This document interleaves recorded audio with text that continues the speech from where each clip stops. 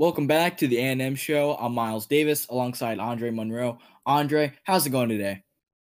I'm pretty good. How about you, Miles? We didn't do an episode last week, so gotta check in. Yep, I'm excited for the topics that we have today, and I'm also excited because the NBA will return in about 18, 17, 18 days from now, I think. Am I right about that? Yeah, doing quick math, I think it's 18, July 30th, 18. Awesome. I am counting down, and I'm excited to see all the well, not all the teams, but most of the teams come back in the bubble in Orlando and play some basketball, man. I have been yearning for some of that lately. Yeah, I do too. And before we start on that, I just want to say, did you hear about the second bubble thing that the NBA was thinking about doing? I did, yes, and I'd be interested to see some of the teams that are on the bottom of the totem pole, so to speak, play for like draft picks, maybe, for Yeah. pride, stuff like that. Yeah, but it's confusing. Well, of course, we get the agenda. The owners want to make money and get their TV streams and deals. But it's like if it's going on at the same time. Let's say that the playoff teams are playing at the same time, and then the lower seed play teams are playing at the same time. I think we know who we would watch. I don't think we would watch Timberwolves versus I don't know whatever team. I don't think we would watch that over like a Lakers or Clippers game. Yeah, like why would you watch like if you're not like a fan of one of those teams, why would you watch like Timberwolves Hornets when you can be watching like Lakers Bucks or something like that, or Lakers Grizzlies, where you got like players like stars like John Moran and LeBron James and Anthony Davis playing. Not to say that there aren't stars on the teams like the Timberwolves, like you got young talent like Karl Anthony Towns, D'Angelo Russell, and you got for like the Bulls, Kobe White, Devontae Graham for the Hornets. Like so, like there's gonna be upcoming talent that we can watch, but it's not gonna be like some of the current stars that we would be watching at the bubble in Orlando. Yeah, in my opinion, it would be pointless to do that. But we can start on the first topic. Mahomes got his big time deal. It's something that I did not think would happen this year, not even next year, but it did happen really early. And the contract was worth $503 million over a span of 10 years, actually 12 because it kicks in 2 years. But a 10-year contract, that's insane. Something we haven't seen in a long time. What was your reaction to that? I was shocked, Andre. To be honest, I was shocked, but thinking through about it, in the end, I like the deal because Patrick Mahomes is the best quarterback in football. He's got a cannon of an arm. He can be dual threat if need be, and shown in Super Bowl 54 and throughout the playoffs leading up to it that he has that clutch factor. And sometimes that's that skill that some quarterbacks are missing that takes them from being good and from being elite. And Patrick Mahomes has that. Now, the only issue that I have with this deal is that it may hurt the pieces around Mahomes and the Chiefs' ability to maintain that core that they had when they won Super Bowl 54. Because, as you know, the salary cap that was just approved by the NFL is now $198 million. And now about $45 million of that cap is now dedicated to Mahomes. That and now with like players like Chris Jones expecting a massive payday, even though he was franchise tagged. Travis Kelce's approaching a contract year, and it perhaps Tyreek Hill could ask to become the NFL's highest paid receiver when his payday comes up in the next 3 years. So what do you think? I'm not going to argue that he doesn't deserve the money because we know he does. The thing I'm worried about is the 10-year part of it. What is your reaction? What was your reaction to the 10-year? To be honest, Andre, I was shocked that they are giving him 10 years because that is a number, especially in football, that you never see. That is a baseball type of length. Because Bryce Harper just got a deal like that with his 13-year contract. Mike Trout got something like that recently. Giancarlo Stanton, I believe, had a contract like that. So I was truly shocked because you don't see a contract like this every day.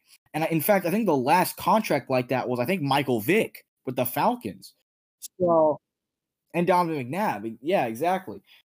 So, but when I look back at those 10-year deals, what I'm thinking is that those people on those 10-year deals did never finish that 10th year on that team. They like Donovan McNabb, he was not on the Eagles when the 10th year of his contract expired. Michael Vick was not on the Falcons when the 10th year of his contract expired. And then most notably, Drew Bledsoe was not on the Patriots on the 10th year of his contract because, of course, we all know Tom Brady replaced him. So I'm not sure if Kansas City is going to take that route where it's like, oh, in the 7th or the 6th year when Patrick Mahomes may or may not be on the decline, because you never know. Or are they going to think about possibly moving him and try and think about the future if he goes on that decline during those years? But of course, it's possible because he is young that he plays all 10 years in Kansas City and he wins a bunch of championships and becomes one of the greatest quarterbacks of all time. But you never know. Yeah, and I'm like I said, not gonna argue that he doesn't deserve this because I do think wholeheartedly he deserves this. But to it into perspective, Patrick Mahomes is making $45 million a year. The next closest to that is Russell Wilson, who's in my opinion the second best quarterback in the league, at $35 million a year. So that's a $10 million difference. That's a lot of money. But when you talk about the 10 years of it, there's a lot of things that could happen in 10 years. There's injuries that could happen.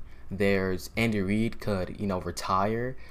There's a ton of things that could happen in the span of 10 years. 12 years, actually. That's 3 presidential terms. So it's interesting to see how this is going to pan out, how our opinion is going to change from this year to 2 years from now to 3 years from now. And it'll be interesting to see if we still think that he would deserve that 12-year, 10-year contract. All right, let's move on to our second topic of the day. So recently, Bleacher Report listed its top 100 players for the 2019-2020 season. Now, this list took what became very controversial because of who wasn't on the list and where some of the stars were put on the list. And Andre, I want to hear what you thought of the positioning of some of these players. So there's a lot of things because it's a top 100 list. We're going to focus on just the top 25, top 10, around that. The more notable players. And something notable that I saw was Russell Westbrook being 22. Now, when you look at the players ahead of him, Kyle Lowry, you could argue that. And when I looked at the actual list, there's players that you could argue that's ahead of him, but it's just too low for Russell Westbrook. And a couple players that I want to address that is ahead of him is, first of all, Kyle Lowry. I already talked about him, but also Pascal Siakam. That could go either way. I get Pascal Siakam is very impactful on the Raptors and they're a top 3 seed, but we forget what Russell Westbrook was doing in this season because, he's kind of overshadowed by James Harden, but he was also putting up great numbers this season. I think he definitely should be ahead of Rudy Gobert. I think he definitely should be ahead of Kyrie Irving, who was also injured for a good part of the season, so I don't know why he's ahead of Russell Westbrook, but that's one thing that I saw. And then another thing that I saw, which kind of frustrated me, was LeBron James being 2. And you know how much of a LeBron fan I am. It's not biased at all. And Giannis is the MVP, I will admit that. But in terms of being the best player, I think LeBron James is definitely still the best player. First of all, right now, he's the greatest player of this generation. But right now, he's still at a high level. He's averaging the most assists in his career. His playmaking is on another level at age 35 and year 17. So yeah, there's a lot of things that I could argue about this list. Overall, I definitely think Chris Middleton should, at 10, he's way too high. He should drop down a couple spots. I think, of course, Russell Westbrook should be higher. But overall, the list wasn't terrible. There's just a lot of things that I would point to, especially Anthony Davis being too low as well. There's a lot of things that you could say is wrong with this list. Yeah. So when I was looking through the list and going outside of the top 100 for a second, one of my favorite players did not make the list. And I want to emphasize that. Colin Sexton is nowhere to be found on this list. And it extremely frustrates me because he is one of the most underrated players in the NBA. And the fact that he did not make this list, it just frustrates me. And it and it disappoints me to say that because he's very talented, and I think he has a lot of potential to become the star of the Cavaliers. And I think he made a lot of strides this season, and I just think that they are really sleeping on him, and that's what makes me very disappointed, sad, frustrated, angry. List goes on. But moving into the top 15. You made actually a bunch of points that I was going to make. How I disagree with Russell Westbrook at 22. I don't think Giannis should be over LeBron here.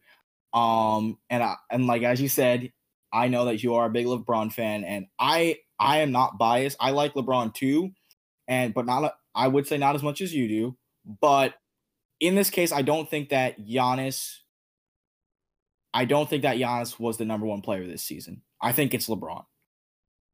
I think that he deserves to be MVP. I think what he has done at his age is amazing, and he continues to just surprise us in how great he is, and that is why I think he should be number one. But then the main thing that made me find this list extremely disgraceful and disappointing is how Nikola Jokic is over Joel Embiid. Nikola Jokic is not the best center in the NBA. I don't know why people think that. I don't know why people believe that, but he's not. It's Joel Embiid. I think Joel Embiid at his best dominates Nikola Jokic any day of the week. Yeah, that's funny. That's funny. That's really funny you say that because while I do love Joel Embiid, I actually was appeared on another podcast earlier today, the Robo Time podcast. Danny Rovi as well. And I said that Jokic is a better center right now just because of his health issues, Joel Embiid's health issues, and his availability at crucial times is kind of questionable. But Nikola Jokic at 6, ahead of Anthony Davis, ahead of Dame, that's a disgrace. I agree with you. That's a disgrace. Nikola Jokic should be barely top 10. He should be at around the 10th spot. So yeah, I do agree that he's too high. I agree that Nikola Jokic is definitely too high. All right, let's move on to our last topic of the day. So with the NBA season being 18 days away, Andre, who would you list as the teams that have the best chance to win it all? Since you did plural, teams, not team, I'm going to say the Lakers, one, of course. And two, I actually only think two teams have the potential to win the NBA Finals. I'm not even going to talk about any other team because I think there's only two teams, and I think those two teams are the Lakers and the Clippers. I don't think the Bucks can win a championship unless a big player like LeBron, Anthony Davis, or something gets COVID, or Kawhi Leonard gets COVID. But assuming no big star players get COVID, assuming everyone's 100% healthy, I think the Bucks have no chance to win a title.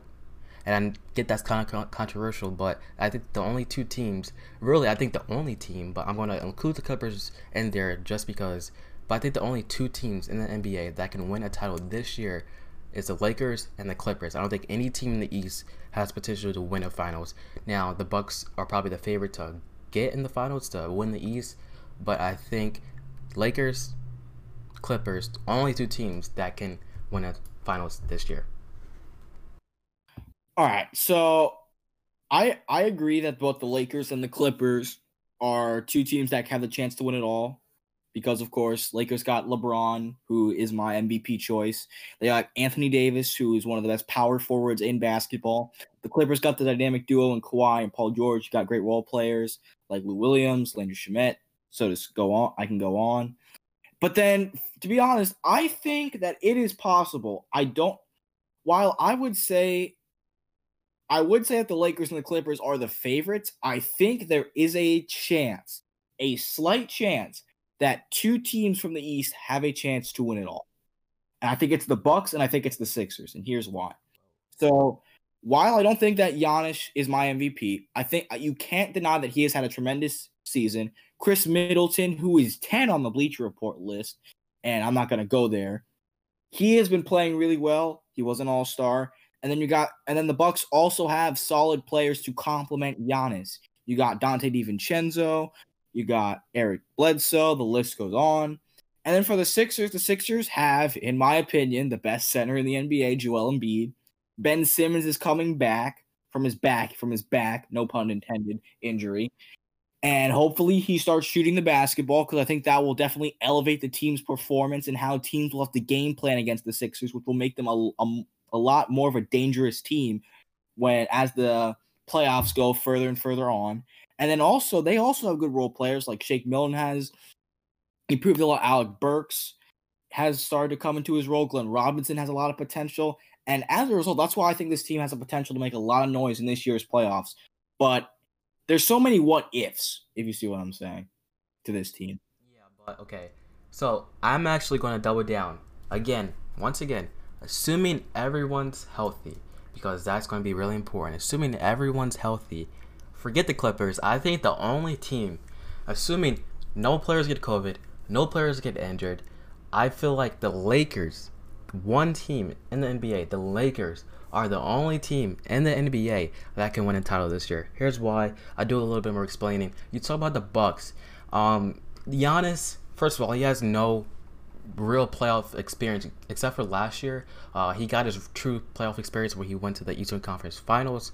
But other than that, we've seen Giannis in the playoffs. He's been very, very questionable in the playoffs. And when you have a phenom like LeBron Anthony Davis, if one player in Kawhi Leonard can stop Giannis like he did last year, then I'm really confident that LeBron and Anthony Davis can stop Giannis if he even makes it to the finals. And you talk about the Sixers, I mean, there's just no competition between the Lakers and the Sixers. As much as it pains me to say, LeBron is a different animal, and LeBron has Anthony Davis. LeBron has probably the best player he's ever played with, most talented in my opinion, going to the finals with him if they make it there, which I think they will. And when you have a phenom like that, and when you have this particular bubble under these unforeseen circumstances, under these tough circumstances, we've seen LeBron carry absolute garbage teams to the finals. And I think if there's any player who can make it through these hard times and make it through this bubble and just kind of something that we never seen before, I think it's LeBron. I think he's the only player in the NBA that can carry a team to a championship under these circumstances. Now, if there was different, if it was no bubble, if it was just regular NBA, then it would be different. But under these circumstances, I think LeBron is the only player in the NBA that can carry a team to the finals and to a championship this year.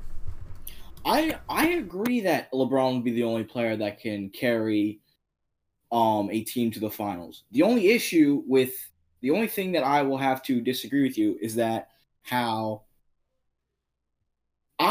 some reason, I dislike the depth that the Lakers have. I think the Clippers have a good amount of depth to their roster. I really like the Clippers roster. I like the Bucks roster, what they've done, and I also like the Sixers roster.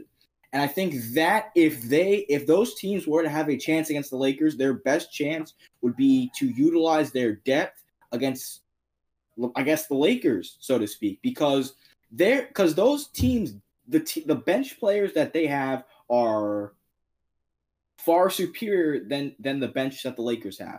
Now, I'm not going to go into an argument about how, like, LeBron and AD, like, I don't doubt that LeBron and AD could carry this Lakers squad to a championship, because we all know that LeBron has done a lot more with a lot less.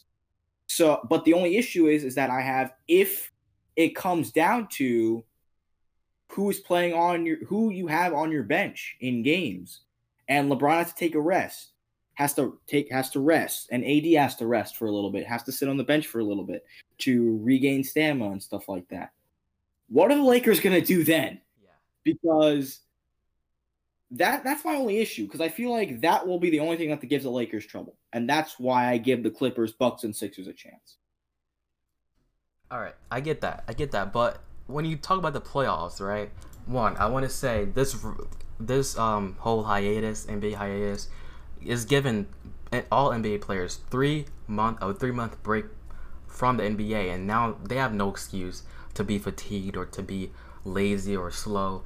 So I think every single, and not just the Lakers, every single NBA team, NBA player has that advantage because they've been rested for months now.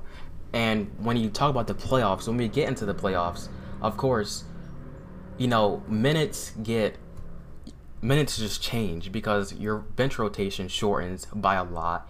And when you talk about the Lakers, LeBron and Anthony Davis, I expect them to play a lot more minutes, not just because they'll have to, because in every single playoff year, the stars play more minutes, but also that they've had all this rest, and I think the coach Frank Vogel is going to trust them to have to carry the team because, like you said, their bench is kind of iffy, it's questionable. I do get that, but when you talk about how much rest they've had and how much the playoffs minutes are amplified, I think that that's something that I was worried about before the break. I was worried that the Clippers would be able to beat the Lakers because of that, because their bench is just so weak.